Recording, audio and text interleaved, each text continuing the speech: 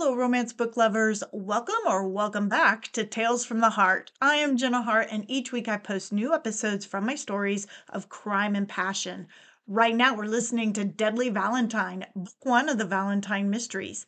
This week is episode 8, chapters 18 and 19, where Tess learns new information about Asa and Delia at Asa's funeral, and we see the aftermath of Jack learning the secret about his parents. Now, chapter 19 has some innuendo that I have left in. There are a few intimacies that have been edited out to keep from violating any podcast and video hosting rules. However, if you would like to get all the sensual, spicy details, you can download the entire ebook of Deadly Valentine free at jennahart.com. Never miss the mystery or romance by hitting the subscribe button, and remember that all the details and links you might need are just a click away in the description. Now snuggle up, get comfy, and enjoy the show. Chapter 18. Tess had been to only one other funeral in her life. As a teenager, just before she'd convinced her parents to let her attend boarding school in Virginia, she attended her paternal grandmother's funeral. She remembered the day was unusually cool and drippy, even for San Francisco. Family and acquaintances filled the church, and later they pooled around the gravesite. It was a somber occasion, but not a tear was shed. It was much like the scene she was witnessing now. The February day was dark and ominous, just like Asa's temperament. Members of the Worthington family and others who knew Asa gathered in the church as the minister spoke of life with the Lord. A murmur ran through the church when the minister talked about Asa being in heaven. Apparently, people felt Asa's good deeds to the community didn't offset the ruthlessness he showed in his business and personal life. Tess spent time watching various members of the family that had been at the house when Asa was murdered, wondering if there would be something in their expression or movement that would reveal a killer. The faces were somber, but not particularly grief-stricken. No one looked guilty or remorseful or even particularly happy that he was gone. Everyone was playing their parts. Later, she rode with Daniel to the Worthington home.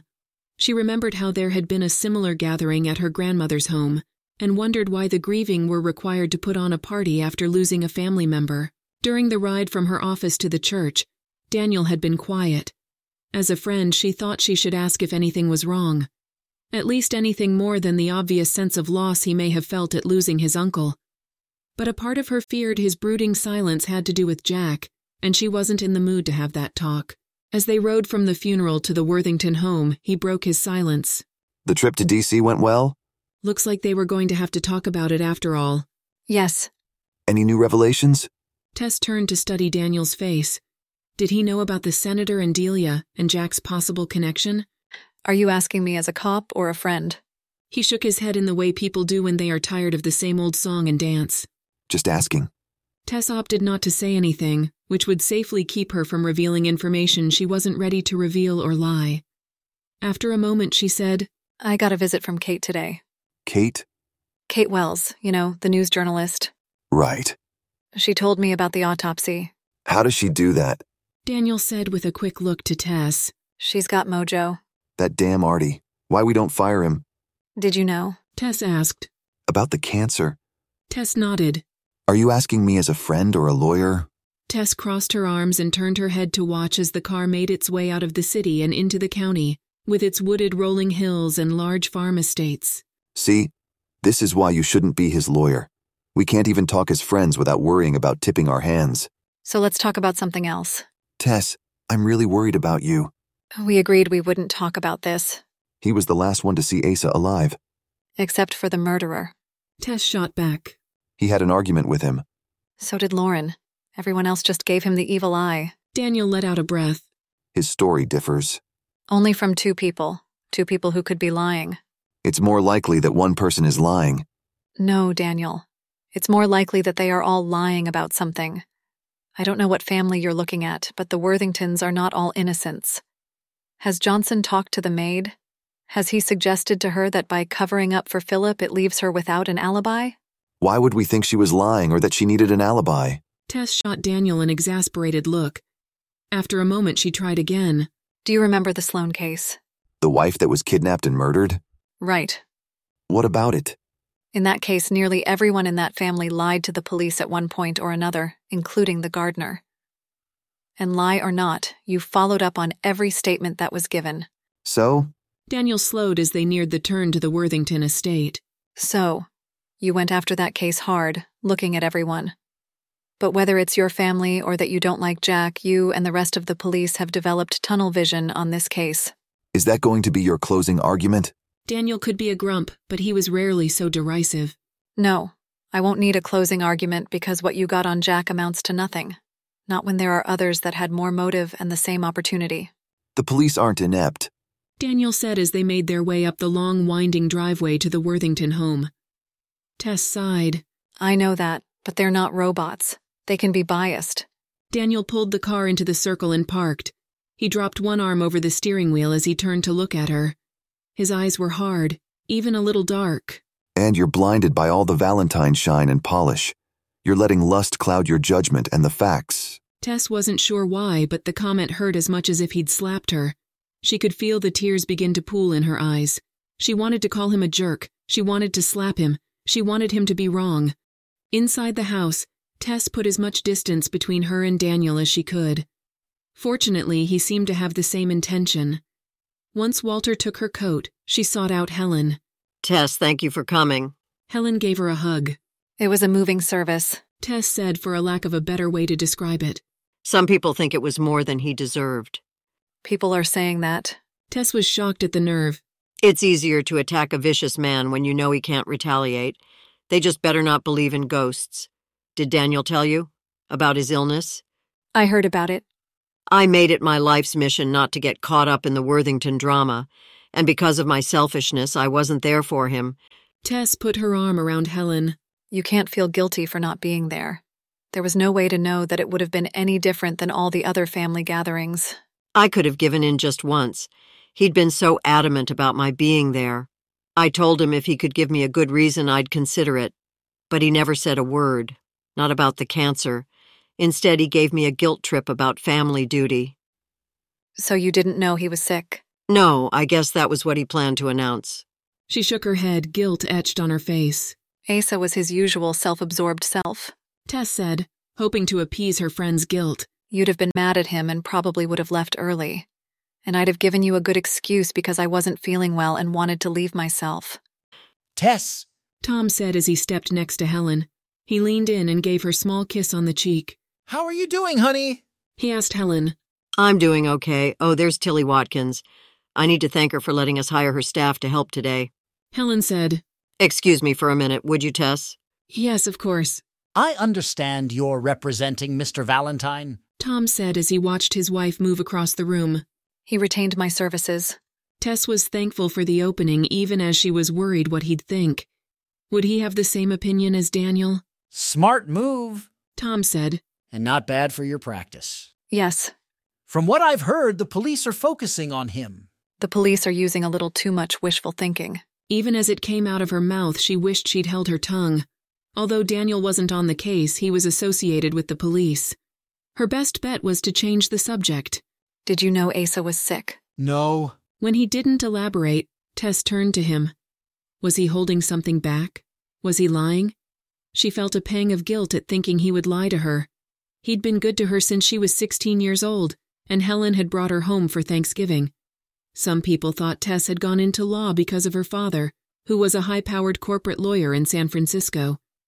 Tess supposed that trying to earn her father's approval was part of her choice in careers. But Tom had to be given credit as well, especially when she made her move from Washington, D.C. to Jefferson Tavern. Tom had been a mentor to her in starting her own practice, but as she regarded him now, she had to wonder if it was possible that Asa kept secrets from Tom. With only a few months to live, Asa would have wanted to make plans for the company and his estate, and Tom would have been the man for the job. She supposed it was possible that Tom knew, but hadn't been allowed to tell Helen, in which case he'd have to lie. Attorney-client privilege would prevent him from sharing with her. But the secret of Asa's illness wasn't as important as the secret about Delia Jackson. Tom, have you ever heard of Delia Jackson? She could have sworn she saw his face drop. Can I get you something to drink, Miss Madison? Walter appeared. No, thank you. She said, annoyed that the butler's interruption gave Tom time to regroup. Mr. Showalter? No, thank you, Walter. Tom watched as Walter walked away, then turned back to Tess, his features impassive. Who was it you were asking about? Delia Jackson. His brows pulled together. I'm not sure. It could be a woman that used to work for the senator. Why would you be asking about her? Tess gave him credit for not lying but not being completely truthful either. Asa. Asa? What about Asa? Tess didn't want to tip her hand. Perhaps she could fudge the truth as well. Along with investigations of Mr. Valentine, Asa was researching Delia Jackson. How did you know that? Tom lowered his voice as he leaned closer to Tess. Asa isn't the only one who can get information about people. He looked nervously around the room. Tess wondered who he was worried would be overhearing their conversation. The senator? Do you know who she was? She was a secretary of the senators. She was killed in a house fire over 30 years ago. Why would Asa be collecting information on her? Who the hell knows? Tom said, looking like he could use a stiff drink. Asa did what he wanted, and information was given on a need-to-know basis. Was it possible that Tom didn't know about Jack's connection to Delia? She couldn't be sure Asa knew the full extent of it, but he'd suspected something. What Tess didn't know is what, if anything, it had to do with Asa's big announcement. Tess decided to leave the conversation about Delia and press on to what Asa had planned the night he was killed. Do you know what Asa's big announcement was going to be? Tom shrugged and turned away. Probably that he was sick. Tess's liar radar buzzed. You didn't know? Tess knew her tone was accusatory. There was a lot that Asa probably didn't tell Tom, but she couldn't believe that he wouldn't have told his closest friend and lawyer about his impending death or future plans for the company and his estate. No. Tom's stare bored into her, daring her to contradict him. To Tess, it was another lie, but why? I just don't get it, Tom. Asa was killed in a house full of people. It had to be related to his announcement. I can't imagine telling us he was dying was worth killing him over. It had to be something else. This is beginning to feel a bit like an interrogation, and this definitely isn't the time or place. She felt reprimanded, and she deserved it. Whatever Asa was, Tom and Helen had cared for him and should be allowed to grieve that loss. I'm sorry. You two look like you're having quite a tete-a-tete. Helen said as she rejoined Tess and Tom. Like everyone else that was there that night, we're comparing notes, trying to figure out what happened. Tom said, casting a warning glance at Tess. Yes. She agreed. How amazingly brazen someone is. I was just thinking the murderer could be here now. Helen's gaze scanned the room. Tess had been wondering the same thing. She decided she was thirsty, and she excused herself from Tom and Helen. There were too many people buzzing around the bar, so she headed to the kitchen. Agnes looked surprised to see her but didn't send her away. Instead, she offered Tess a cup of coffee, which she accepted. I just need a moment away from the crowd, Tess explained. It's a sad day indeed, Agnes said as she scurried around the kitchen. I suppose most people aren't too surprised. Still, it's hard to believe a man like Mr. Worthington is gone. He seemed larger than life. Yes. Tess agreed. Frightful, too. Agnes continued as she busied herself with hors d'oeuvre trays. To think it happened under our noses. It's hard to believe. Takes a lot of gall, that's for sure. Tess saw Agnes's talkative state as an opportunity. You have to wonder what was so important that he had to be killed like that or at all, I suppose. Of course, I wouldn't know anything about that. Mr. Worthington liked to be very discreet about his business. Tess had a war within herself. She really shouldn't question Agnes, but who better to ask about family ties than the help? When would she have another chance? She took a sip of coffee and then asked the pertinent question. Agnes, did you know Delia Jackson? Now there's a name I haven't heard in a while. You knew her. Tess asked. Yes? Agnes's expression turned wistful. Such a sweet girl. Naive but very good-hearted. And a smile like no other. She could have gotten whatever she wanted with that smile if she'd learned how to use it. Like mother, like son, Tess thought. Except Jack knew how to use his... What happened to her? Such a tragedy. She had her whole life in front of her. She was killed in a fire. Her and her baby. Agnes shook her head. Such a loss. What about her husband? Tess hoped she came off curious and not like a lawyer seeking answers. She wasn't married. Agnes said with disapproval in her voice. What about the baby's father? Tess sipped her coffee. Agnes gave a shrug and turned back to her dishes in the sink. He was in the military, I think. The senator tried to find him, but I don't know what happened. It's sad, really. No one claimed her. She had a mother somewhere.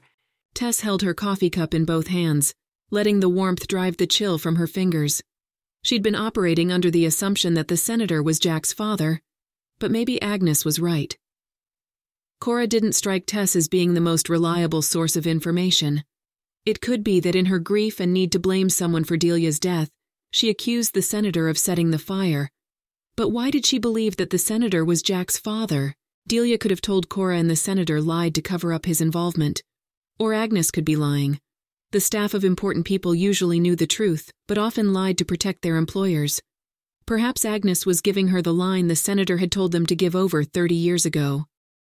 Who has a mother somewhere? Asked Walter as he entered the kitchen carrying a tray of empty cups. You remember Delia, don't you, Walter? Agnes asked as she took the tray from him. Walter's been here even longer than me, she said to Tess. It's my wrinkles that give it away, he said with a grin. Turning to Tess, he asked, How is it that you're talking about Delia? Tess shrugged, not wanting to tip her hand. Fortunately, Agnes responded. Wasn't she a sweet girl? He nodded. Sweet as my mama's homegrown honey, but not very smart.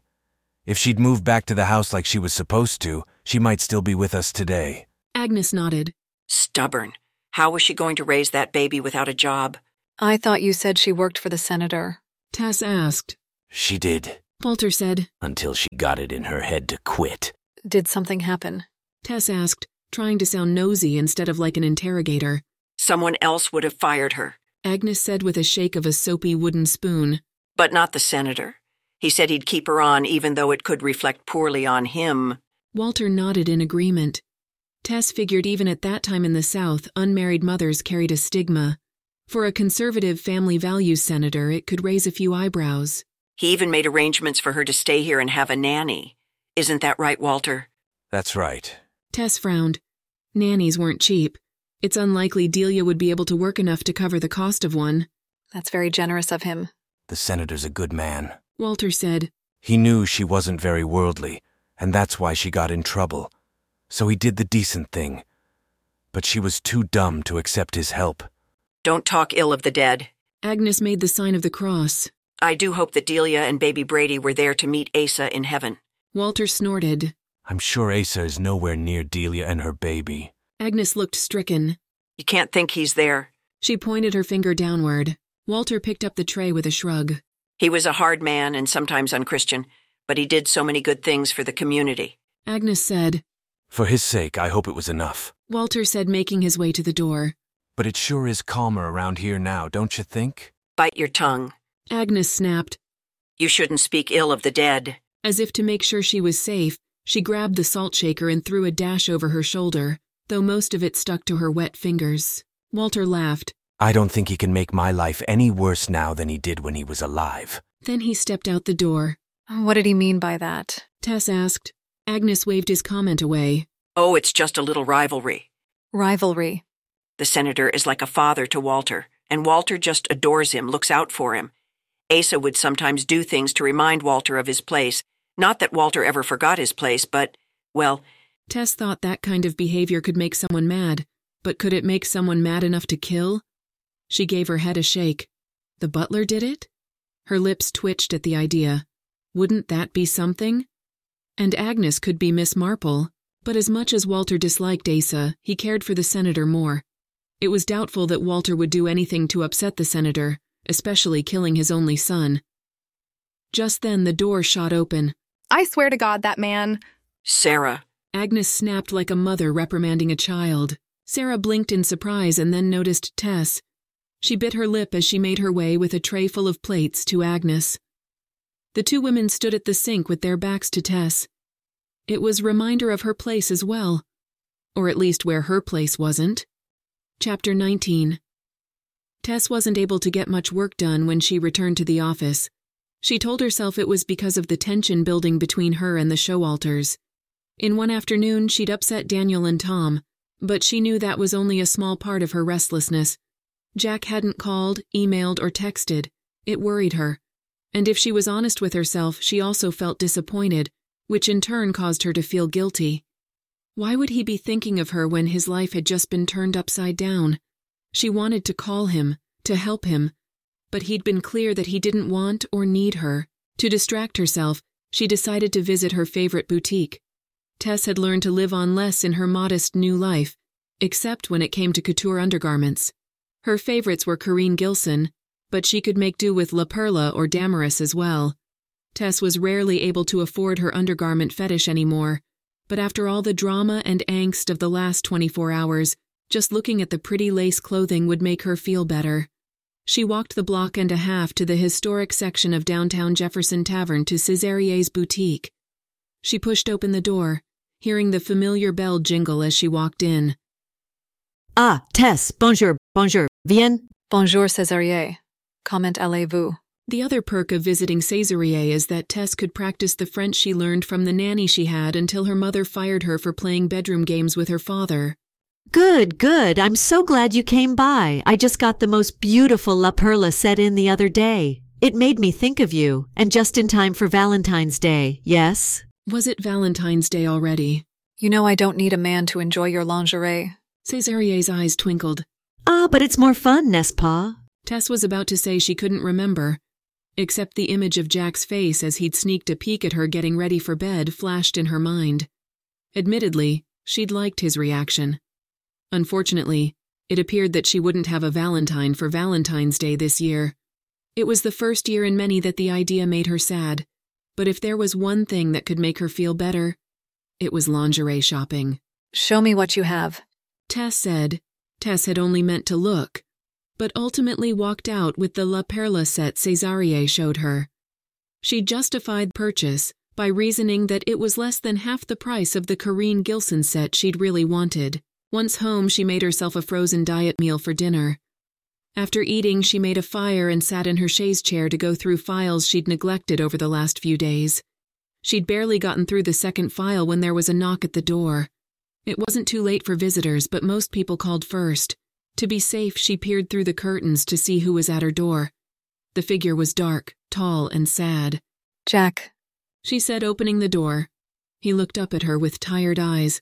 I owe you an apology. For what? She opened the door wider to invite him in. For last night, I was rude. She waved it off. It's understandable. You just had the rug pulled out from under you. She closed the door and looked up at him. I should probably apologize to you for how it all came out. He didn't say anything. She hated how beaten down he looked, but was relieved he was here. He could have simply called, but he'd come to her. Would you like a drink? She offered. Sure. Wine is the strongest I've got. Wine is fine. She left him in the living area as she went to the kitchen. When she returned, he was standing by the fire, his eyes lost in the glowing embers. Thanks. He took the wine from her. He swallowed half the contents and waited, as if he expected the wine to soothe some part of him. When I saw you again at Ace's, I promised myself that this time I'd do everything right. And yet I've been a complete jerk, twice. No, you haven't. You were hurt and angry, with good reason. His blue-green eyes stared at her intently. Not at you. It doesn't always matter. I told you to get out. It wasn't my business. You and Cora needed to talk. I needed you to stay. The look in his eyes touched her deep in her soul. He had needed her. I was too proud to have you watch as my life unraveled. Would you have stayed? She reached out, wanting to touch him, to reassure him. Yes. Some of the storm in his eyes cleared. He set his glass on the mantel and reached for her, gathering her close and holding on as if she was the only thing keeping him together. I was afraid you wouldn't let me in the door. I didn't realize I was that unreasonable.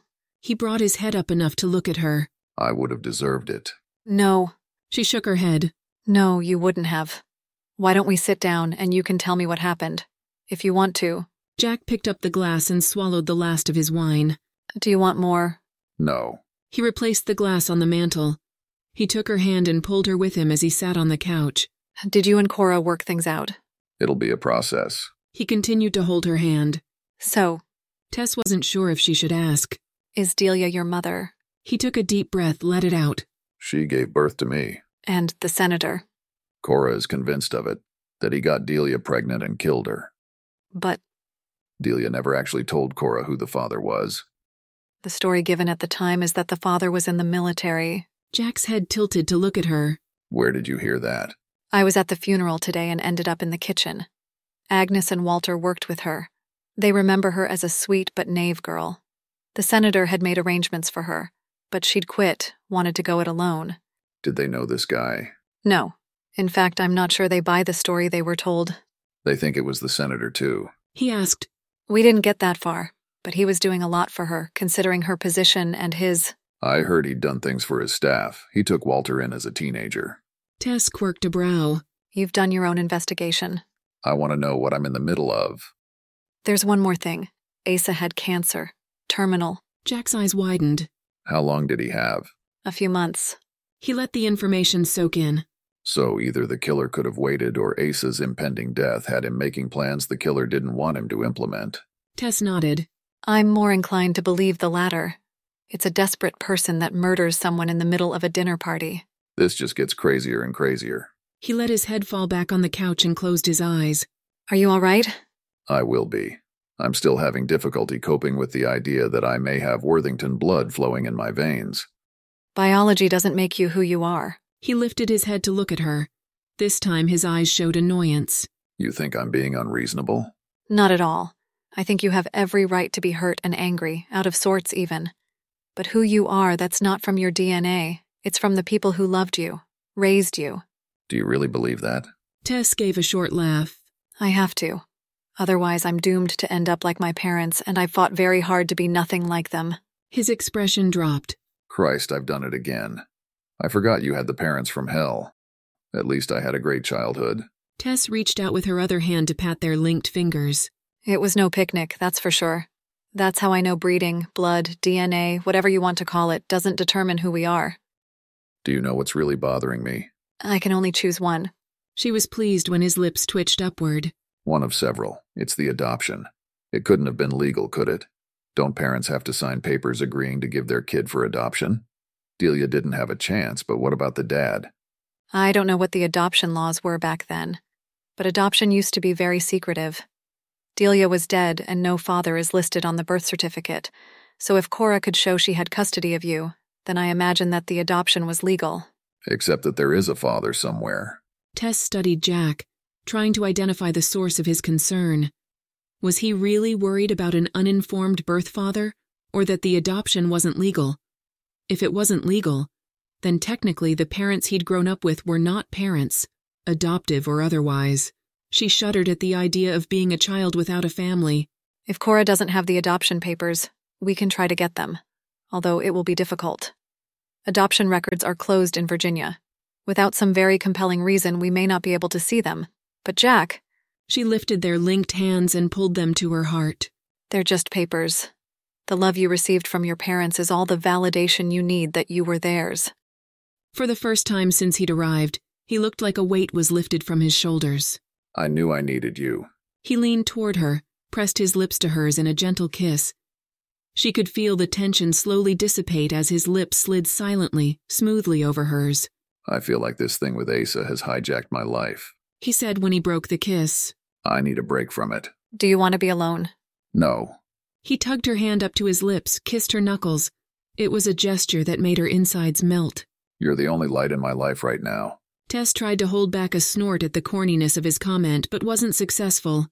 He gave her a questioning look. Are you going to quote music lyrics to me? She asked. He smiled, and for the first time in what seemed like a long time, it reached all the way to his eyes, to his dimple. Will it help my chances? Chocolate is better. How about if I quote one of those sensual songs on your iPod? Tess felt the blush heat her cheeks. A little sexual healing. He asked. I don't have that song, she said. I like Marvin's older stuff better. His eyes sparkling with mischief. Oh, right. Tell me, does She Sure Loves to Ball mean what I think it does? What do you think it means? Jack leaned closer. Can I show you? God, she wanted him to. And what sane woman would turn down Jack Valentine? But at the back of her mind, she still puzzled over why he suddenly was so interested in her when he hadn't been before, even when she'd given him the opportunity. Why me? She asked. Why you what? We don't go together. We don't fit. We don't know that yet, he said with a waggle of his brow. Not like that. Look at us, Jack. You're about a foot taller than me and an Adonis, and I'm just... He pressed a finger to her lips. You're smart and beautiful and sexy, and I want you. I always have. Tess wasn't convinced. Should I remind you that I'm not the only one who wants you? Deputy Dan would love for me to go to jail so he can have you. You had your chance. She hated how much she was revealing to him. I knew it. I knew this was about the night. I don't want to go into it. She tried to rise, but he grabbed her by the waist, pulling her into his lap. You brought it up. It's time we had it out. Jack, don't. Why? Because I was humiliated. His eyes widened. Humiliated? Tess, I would never want to hurt you. What I did was to avoid that. It's not your fault. I was the one who threw myself at you. I thought maybe all that flirting. But I was wrong. You can't sit here and tell me differently. She closed her eyes, wishing she was anywhere but here. He gave her a light shake. I did want you. I hurt with wanting you. Jack. Hear me out. He drew in a breath. Turning you down that night was one of the most difficult things I've ever done. And I nearly gave in, except I needed you to want me. Usually when a woman throws herself at you, it means she wants you. She tried again to disentangle herself from him, but he only tightened his grip. You wanted someone, but it wasn't about me. An hour before you showed up at my place, you were still engaged to another man. You were angry and wanted to get back at him for cheating. Or maybe you wanted to bury the pain or feel needed, I don't know. All I know is that it wasn't about me. Your feelings for me didn't match my feelings for you. As much as I wanted you, I wanted that more. He was right. She'd gone to Jack because she knew him, trusted him, and needed someone to tell her she wasn't a loser. She wanted him to take away the pain and humiliation of having been a fool to be engaged to a man who not only cheated, but who preferred men. And in the end, she'd only made it worse for herself. And Jack had made it worse by being honorable. I didn't want to wake up the next morning to face your regret. He continued. To have you leave or be embarrassed. In the end, you left anyway. I tried to contact you, but you just cut me off. Sometimes I think I should have given in. Maybe we'd still be together, or maybe you would have left. But then I would have known. Known what? His eyes were penetrating right to her core. What it was like to love you. Tess's mouth felt like sandpaper, the way he could look at her, talk to her, and make her go all hot and liquid inside. He leaned closer. I'm determined to know this time, Tess. His words were somewhere between a promise and threat. Maybe not tonight, but someday. She swallowed the lump that formed in her throat. Every nerve in her body was firing. She finally believed in the possibility of spontaneous combustion. He continued to watch her as his lips moved millimeter by millimeter closer to hers. Although tonight seems like a good time, he said against her lips. At the moment, it seemed like a good time to her, too. This time there was nothing gentle or soothing about the kiss. She gave herself over to it, threading her hands in his hair, pulling him closer, closer. As quick as the passion had sprung, the panic swept through her at the feel of his need. She pushed and flailed to get free of him. He jerked back and she took advantage by rolling out from under him, tumbling onto the floor. Tess? He reached out to help her, but she drew away. I'm all right, she said breathlessly as she righted herself and stood. Did I hurt you? She shook her head and turned away as embarrassment and shame spread. What is it? How could she explain? How could she tell him that his clever hands and lips, the words that drew her in, only served to highlight her inexperience? She was no prude, but neither could she compete with the likes of Ava Dumont and other long-legged women he'd been with before. I'm sorry. I don't think I can do this. She expected to see anger or at least irritation, but his face showed worry. I'm sorry, he said, watching her from his seat on the couch. No, it's not that I don't want to, He waited for her to continue, to give him an explanation. But how could she confess her insecurities? Is this still about what happened before? He asked. No. It's more about my still not understanding why you want me. You can have any woman you want. She chanced to look at him but then turned away, embarrassed by her foolishness, hating that she was so insecure. That's not exactly true. He went to her then, taking her loosely in his arms. There's only one woman I want, and that doesn't seem to be going very well. And when I say want, I don't just mean in a sensual sense, although that would be nice. What if it wasn't? His brows drew together. What? What if it wasn't nice? I don't understand. She sighed, feeling like such a dope. What if I'm not that good? He bit his lip to keep from laughing. Don't you laugh at me. I'm not, he said as a snicker slipped out. How could you not be good? Don't you see what you do to me? Brad didn't seem to think I was any good. God, I drove him to another man. She tugged away from him, not able to look him in the eyes. That's crazy. It's as crazy as my thinking that being related to the Worthingtons changes who I am. He said. Brad was gay before he met you. He's always been gay. It was no reflection on you as a woman. She knew he was right, but the feelings of inadequacy stayed with her. If she'd been more feminine or sexy, it would have been different. which she knew wasn't true, and yet the belief was still there. It's to your credit that he was willing to try to act straight. Not that he should have, because no one should have to deny who and what they are. But he cared for you enough that he thought he could pull it off. Just for his parents' money, not for me. Jack studied her for a moment. He once told me that if you were a man, you'd have been perfect for him. The only thing wrong with you was that you were a woman. Tess let out a small laugh. On the other hand, I love that you're a woman. She allowed him to turn her and take her into his arms. And as far as your being any good, just holding you, kissing you is far better than I'd ever imagined. And I have a pretty good imagination. If that's true, I will fall short. I won't let you. Who knows, maybe I'm the one who's no good. Or maybe we'll discover that we're both pretty good. He kissed her cheek, letting his lips trail down to her jaw, her neck. We won't know until we try. His breath whispered, teased at the nape of her neck. The fire that had been anger and humiliation changed, melted into liquid heat surging through her veins, creating a need, an ache that nearly dropped her to her knees. What would it hurt to give in, she wondered, as his lips and hands coaxed her out of her resistance. Every woman should have at least one night in her life in which she was ravished by a nearly perfect man, right? It was hopeless to fight, and well, she didn't want to. What she wanted was to let go of her inhibition and enjoy what he could give her.